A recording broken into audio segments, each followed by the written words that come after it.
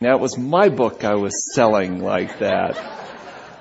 Actually, Ed tells me we got a lot of your books over here and they're not selling that well. And so tomorrow night after the meeting, he says, we're going to open up the ABC next door, especially to get rid of your books. So I'm heading over there to sign books tomorrow night right after the meeting. Hope you'll join me.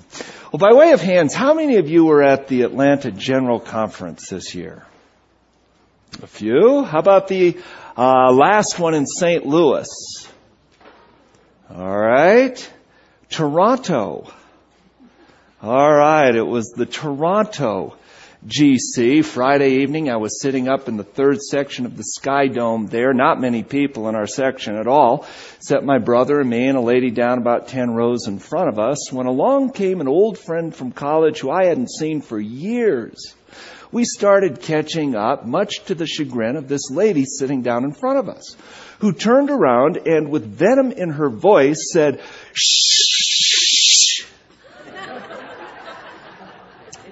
I am trying to listen to Elder Melashenko." And I apologized. I said, "I'm really sorry." So we stopped talking for a while. And then we started whispering very, very quietly because we hadn't seen each other for years. When Mrs. Bionic Ear down in front of us turned around again. This time she really went ballistic. "I told you boys, please, would you be quiet? Shut your mouths. I'm trying to listen to Elder Melashenko." Sorry, sister, sorry.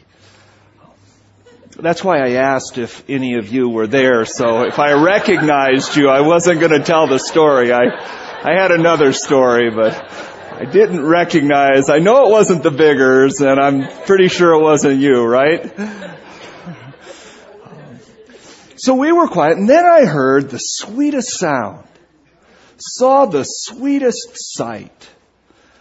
Imperceptible to the untrained eye and ear, but I'm telling you exactly what I saw. I noticed this lady's head started bobbing.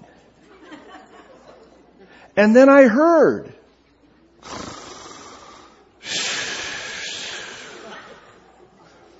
her snoring was disturbing to me because I was trying to listen to Elder Melashenko.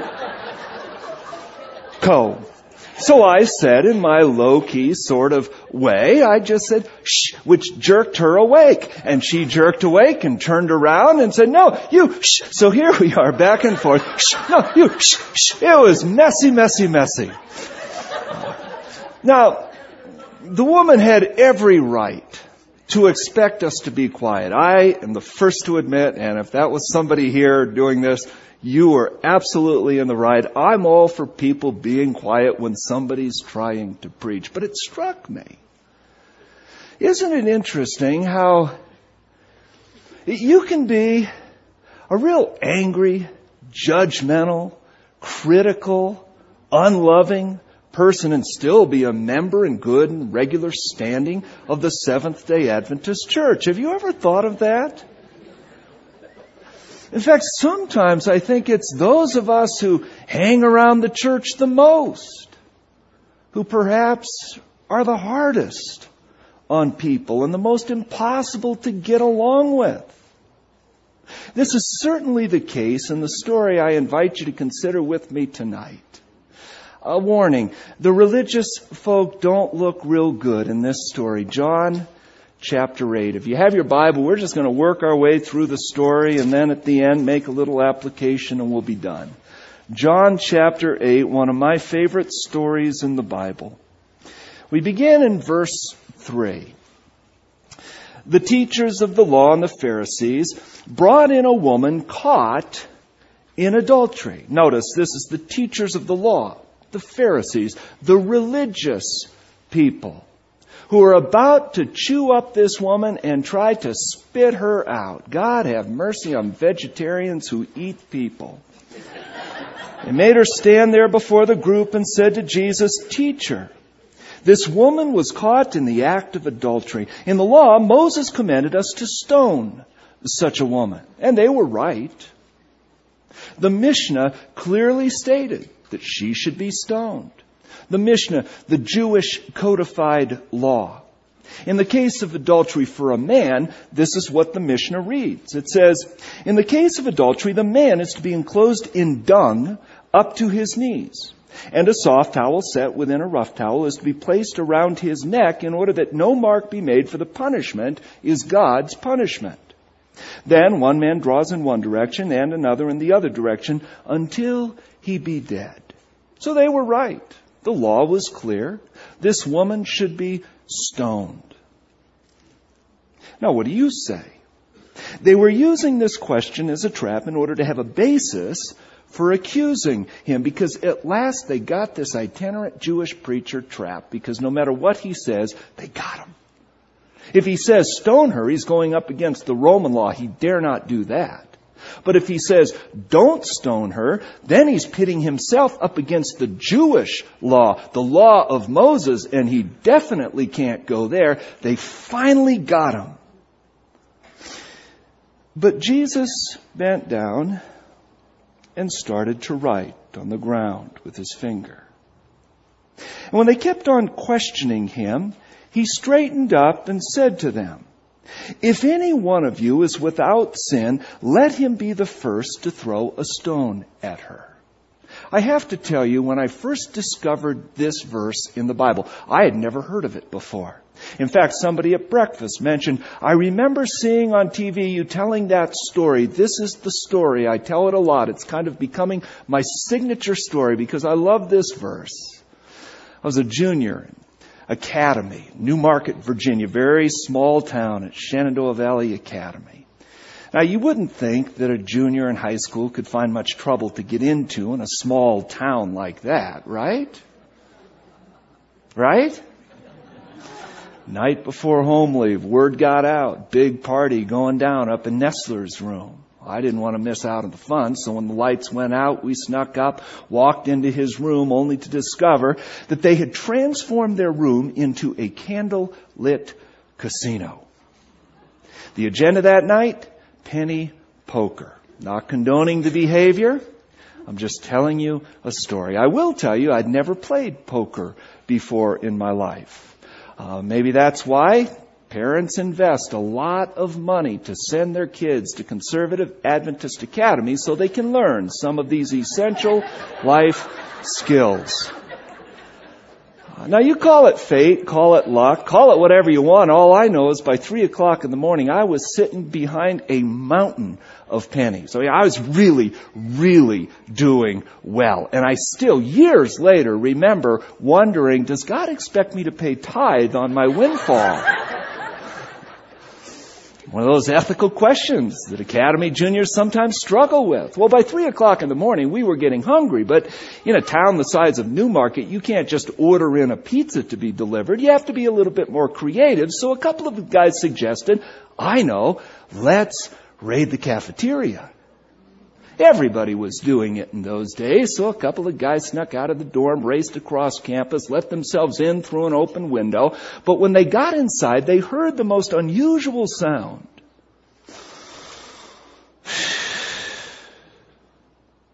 Peeking around the corner in the pantry, there they discovered the vice principal, Mr. Strickland, who was sick and tired and fed up, no pun intended, with these kids breaking into the cafeteria and stealing food. He was determined to catch the culprits. The only problem, this really wasn't his spiritual gift. He was much too heavy of a sleeper to pull off this sting, so while he snored, they literally passed chocolate eclairs right over his nose. Doritos, apples, sandwiches. It was a feast to defy the senses. It was beautiful. They even blew him a kiss goodnight. Years later, I ran into Mr. Strickland and I asked him for permission to publicly share the story, and he smiled at the memory and said, "You tell the story all you want and you use my name. I don't care." Then he offered this postscript. By the way, Hafner, you realize, don't you? You boys would have never been caught had you just kept your big mouths shut. which I'm sure is true. But come on, a story that good, you don't keep it to yourself. Told a few people, told a few people, told a few others. Next thing we knew, we were all sitting outside of the principal's office waiting our turn, one by one, to go in before the disciplinary committee. Nessa went in, I went in, Kevin went in, everybody went in. Last guy to go in was Jeff Greenberg.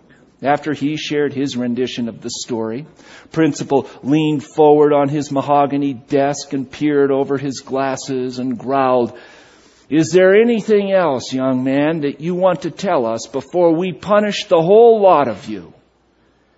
And it was in that moment that Jeff quoted John chapter 8, verse 7.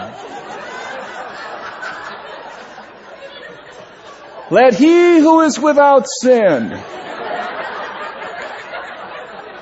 cast the first stone."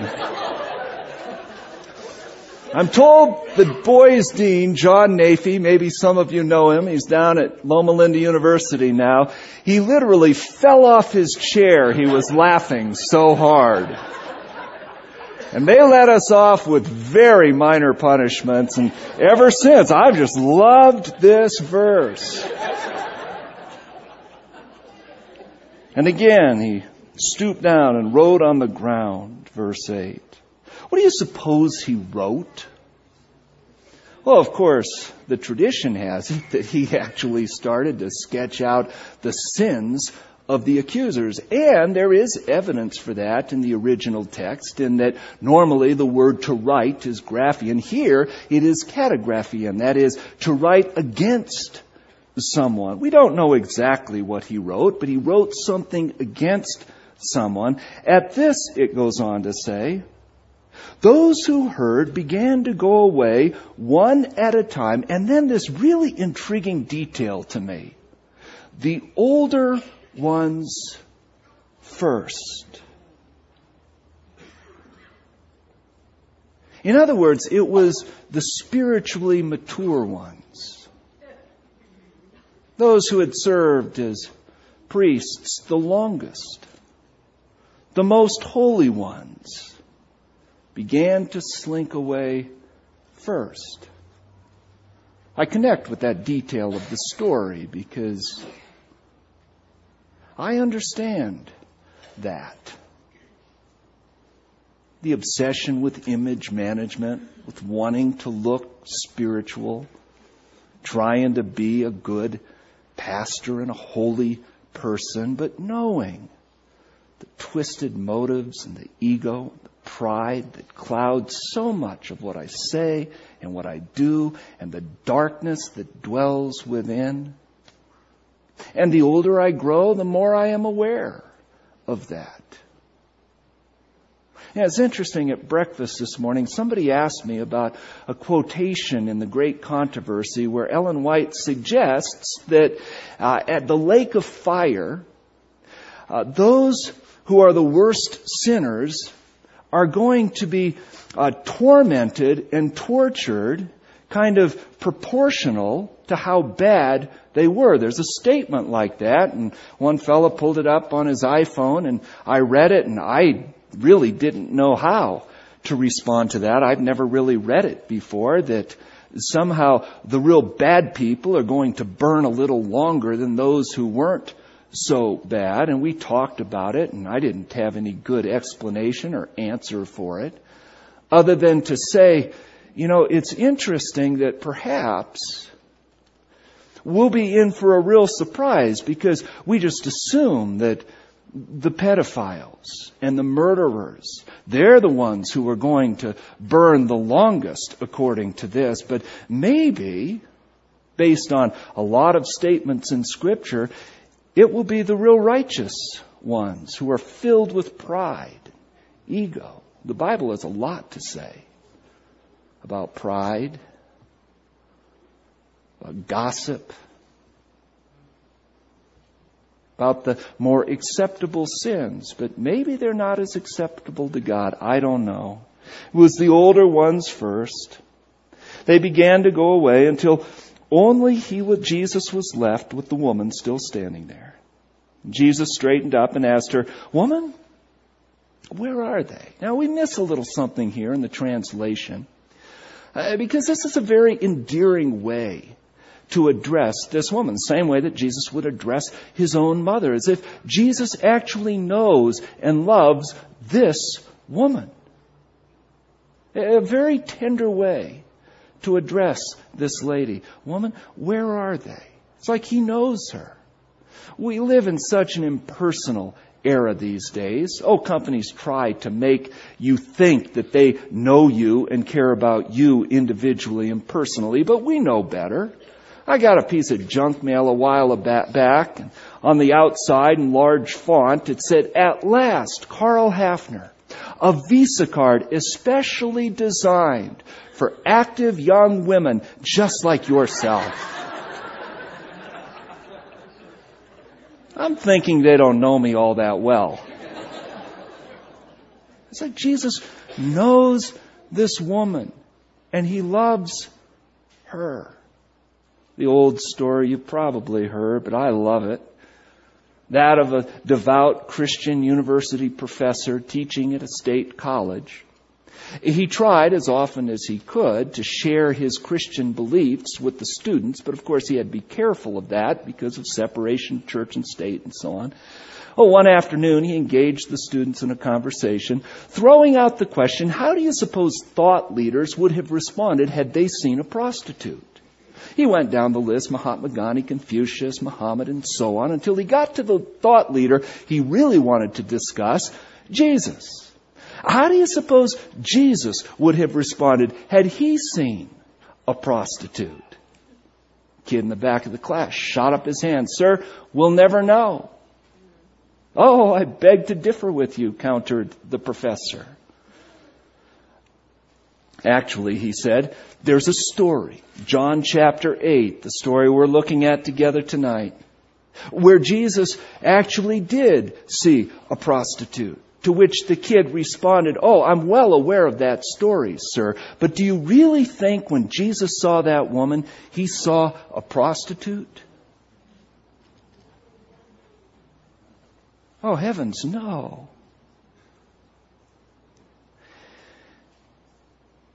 He saw a valued child of the Father. Woman, where are they? Has no one condemned you? No one, sir, she said. Neither do I condemn you, Jesus declared. Go now and leave your life of sin. Well, of the many, many lessons that we could pull from a classic story like this one, let me give you 3 and then we'll be done. Number 1, we must value all people. If we are serious about lifting up Christ, what that means in a very practical way is that we lift up all people as if we were Christ. Christ loved all people. Pharisees had no time for this woman. She was nothing but a piece of meat, bait to get Jesus. That was it. But in the way Jesus interacts with her, it's clear he really loves this woman. We must be careful, church, that we do not judge people and discard people. Every person matters to the Father. Every person. Some years ago, something came up, so I didn't get over to the Y at noon, as was my routine, to play with some of the business guys in the community. We like to play basketball, but on this particular day, I didn't get over there until about 3 o'clock in the afternoon. All of the business leaders in the community that I knew, they had left, and the gym was overrun with kids from the local high school. I don't know if you've hung out with high school kids recently, but I was a bit shocked. Just by how they looked and how they played and how they dressed. And there was this one kid with bright green hair and about a dozen earrings. And I found myself thinking, they really need to be careful. This is a brand new Y. And if they're not a little bit more discriminating who they let in here, it's going to fall apart. This is a nice health club. That night I was working on my computer, writing a sermon actually, when the telephone rang. An unknown voice queried, "Do you know where your wallet is?" I said, "Yeah, it's right." And I asked, "Do you know where my wallet is?" He said, "Yes, I found it in the parking lot at the Y." I said, "Oh, that's got everything in it. My schedule, it's got my credit cards, my money. I've got to get it." He says, "Well, maybe we could meet tomorrow and I'll bring it over." I said, "Not tomorrow. Is there any way we could meet tonight? I'll come to your house or whatever." And so he said, "Sure." I was kind of watching the NBA finals, but if you really need it that desperately, I'll meet you down at such and such a Blockbuster in the parking lot there. And I said, "I'll be there." When I drove over there, it occurred to me, how am I going to even know who this guy is? Maybe he'll be waving my wallet or something. Well, when I pulled into the parking lot, I had no problem figuring out who it was. And you know who it was too, don't you? He was easy to spot with that bright green hair and a dozen earrings. I thanked him profusely, insisted on giving him some reward money, saying, "This was a very honorable thing that you did. Thank you, thank you. Here, let me give you something just as a small token of my appreciation." And he said, "Oh, no. He just flatly refused any reward money at all. But I kept insisting until finally he just put down his foot and he said, 'Listen, I would never take a penny for doing the right thing.'" As I drove out of the parking lot, it was one of those Holy Spirit whispers. Maybe you've had one of those too, where it was as if God were saying, "Oh, be careful how you judge people." We're called as Christ followers to value all people as children of God, no matter what they look like or act like. Every person matters to the Father. Second suggestion that I would pull out of the story is that we are called to value relationships above rules. Pharisees had all of their rules, and of course there is a place for rules. There's certainly a place for rules in the church and church discipline. I'm a believer in that, but never outside of the context of relationship and love. Whatever discipline we meter out in a church context always has to be bathed in love. Because ultimately, the relationship is what matters even more than the rules. Once upon a time, there was a town that prided itself on having rules and regulations for every imaginable situation. There were rules that governed what plants you could plant in your garden at what time of the year, where you could go in the city at what time during the day. Everybody knew the rules, everybody followed the rules, and everybody was happy in this little village. On Monday, Wednesdays, and Fridays, the mayor worked on taxes and nothing else. Shopkeepers sold their specialty wares and nothing more. The village women would sweep a certain section of the sidewalk each day, and they would sweep no farther. Everybody knew what was expected. Everybody lived by the rules, and everybody was happy. Then one day, an old man who was both blind and mute hobbled into town on a crutch and plopped himself down on the park bench in the center square. He was wearing an old, tattered army jacket, a relic of a war long past. Immediately, the housewives were abuzz with gossip, wondering, where did this man come from? And who is he? And who's supposed to take care of him? As morning wore into afternoon, it became evident to all the people in the village that he truly belonged to nobody. And the townspeople were stumped because they didn't know whose responsibility this man was.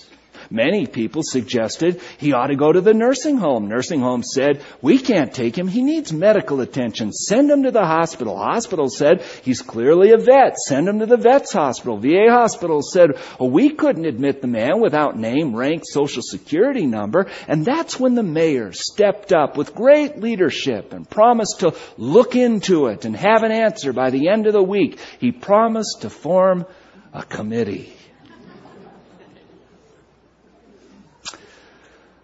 Only problem with that was that night, a terrible storm blew in from the north, bringing with it howling winds and freezing rains. In the morning, the old man was found dead, hunched over his crutch, looked much like he had just the day before.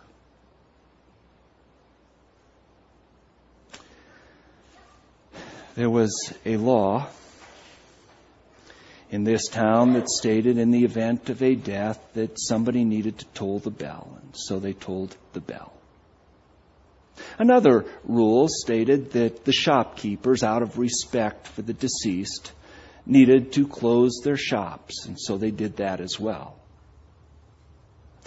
Another law stated that the funeral service needed to be conducted within 48 hours of the death. The only problem, nowhere in their rule book they find who was responsible for the burial and the funeral service of this man. And for the first time in the history of the town, people started working together without any regard to rule or regulation. The shopkeepers built a beautiful mahogany casket. The ladies of the town draped his lifeless body with clean, cool white linens and gently lowered him into the casket. The mayor volunteered to present the homily at the service. It was a stirring message indeed. He ended by challenging the townspeople. In the future, he said, let us sacrifice rules if we must, instead of people. Oh, how I long to belong to a community of faith that really lives out this love of Christ. We lift up Christ to the degree that we love and lift up people. You remember the statement of Jesus. This is how you know my authentic disciples, John 13. How? It's so simple. They love one another. They love. Back when I got married, my dad is a pastor and my wife's father was a pastor, Clarence Grusbeck, and so we asked both of them to give a very short homily at our wedding service. Well, Elder Grusbeck, my father-in-law, he gave a beautiful homily, although it was a little bit long. Then my father started in. He introduced his homily by calling it the 10 Commandments of Love. Well, the first commandment took his whole allotted time for the homily, and we still had 9 to go. After the second commandment, my poor brother, who was my best man next to me, was snapping the smelling salt and nervously shifting back and forth, giving my dad this signal, but he didn't pick up on it. He was just about ready to keel over. By the third commandment, I had grown a full beard. It just kept going on and on and on. Well, after the wedding, we said, Dad, that was really good, but it was way too long. When my younger brother got married, he also asked my father to do the homily, and my dad was honored, of course. But we all warned him, don't make it so long. And so he introduced his remarks by saying, I want to share 3 suggestions of love. And it was good, but still too long. When my youngest brother got married, We said to Dad, make it short, really, really short.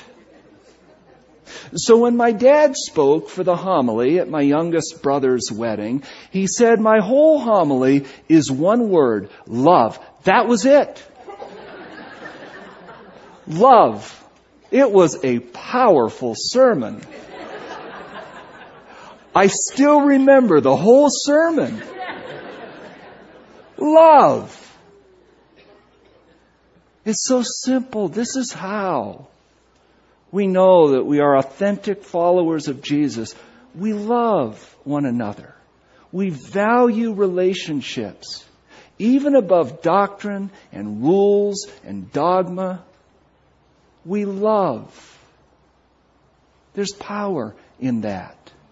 Another old but favorite story, that of the woman who was afflicted with Alzheimer's. Her husband dutifully cared for her in their home for many years until it got to the point where the physician said she really needs to go into an Alzheimer's home. And so he reluctantly put her there, but every afternoon he would faithfully visit her.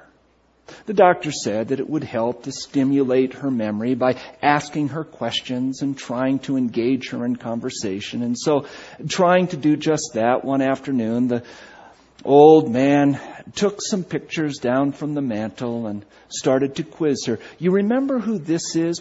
Pointing at the picture. She stared. Completely blank look on her face. No. This is our niece, Stephanie. Remember Stephanie? No. So he tried again with another picture. You remember who this is? Again, she looked, but no recognition. No. This is our son, Robert. You know, Bobby? Bobby? Finally, he looked her square in the eyes and he said, do you know who I am?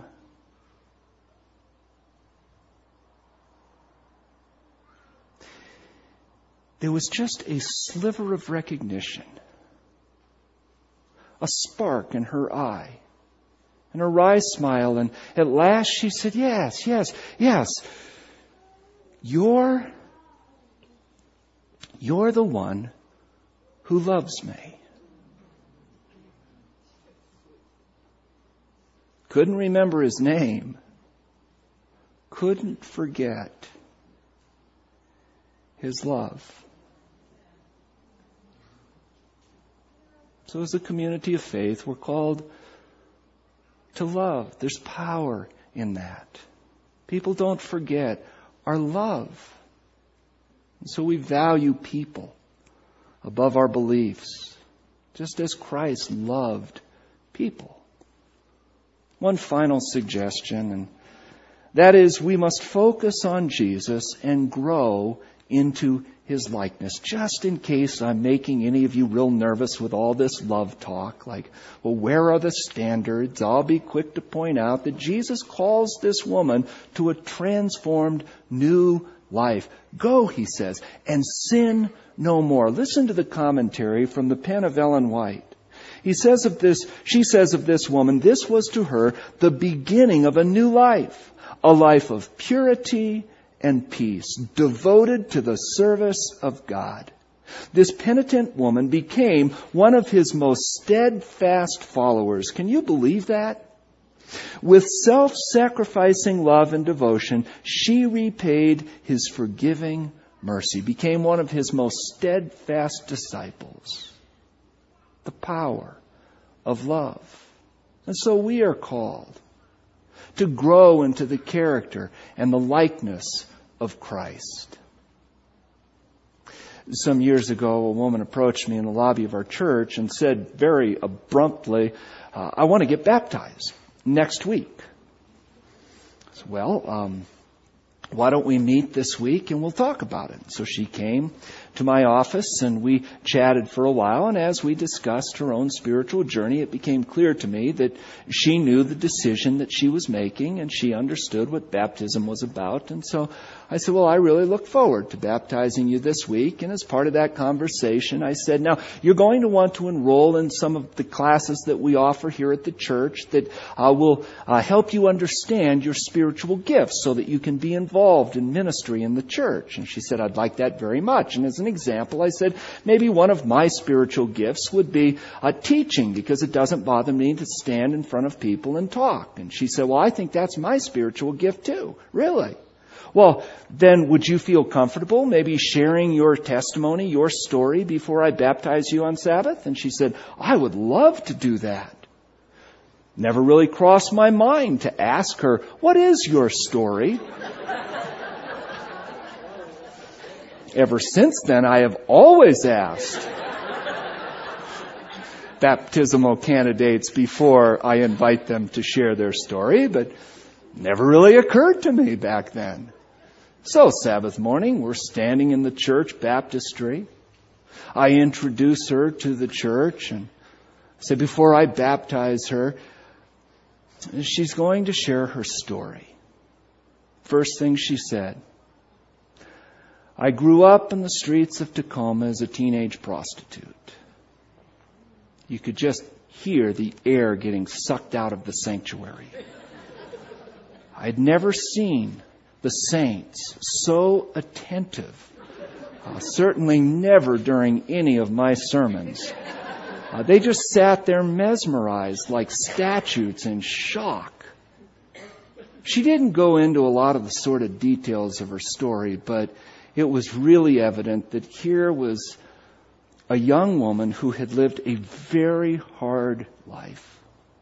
And she just had so much brokenness and pain, but it wasn't long, and she started to speak about this amazing God who, if He could forgive somebody like her, He could forgive anybody. And so I lowered her into the water, and when I brought her back up, the place just exploded with applause.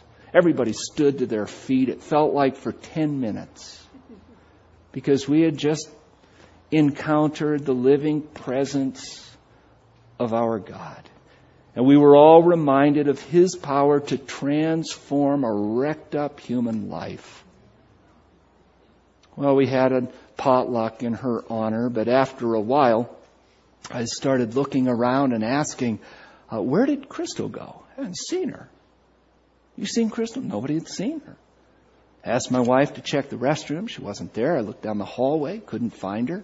Finally, I poked my head into the sanctuary, and I saw her sitting all alone in this big sanctuary up next to the baptistry. So I approached her and said, are you okay? Oh, yes, Pastor, yes. I've never been better. So, well, what are you doing? Oh, I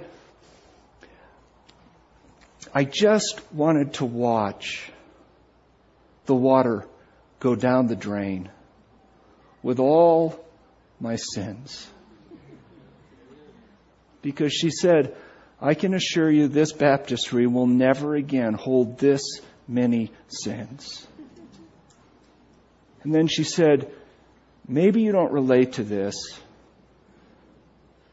but do you have any idea? For the first time in my life, the first time, I feel clean. She said, isn't our God amazing? I feel clean. Some years later, I ran into her at a camp meeting. She gave me a big hug. Started telling me about what God has been doing in her life. She said, I actually enrolled in a community college and I got a degree, a 2-year degree in counseling. Can you imagine? She said, I didn't even have an 8th grade diploma. I didn't even graduate from elementary school. And now I have a college degree in counseling. And now I'm counseling runaway teenagers like I used to be. It is the most wonderful thing. And then she said, I'm volunteering in this ministry and that ministry at the church, and I found that church to be such a loving community. I don't know what I'd do without them, but God has just so radically changed the trajectory of my life. And again, she said, isn't our God amazing? And all I could do was say, yea, God. See, we're all called to grow into the likeness and the character of Christ. And really, her story is the story of Bob and Karen that I shared earlier. Out of guilt, grace, growing into the likeness of Christ. It's her story, it's your story, it's my story. Father in heaven, we're so grateful for the tender snapshots of our Savior that we find in Scripture, that remind us of the way you want us to treat others. Remind us of the way you want us to live and grow into your likeness. And so, God, we want to lift you up, not only by coming together in this context to talk about you, to think about you, and to study your word and to sing to you, but we really want to lift high our Savior Jesus Christ by the way that we live. And so help us now to live as instruments of grace. In the name of Jesus I pray.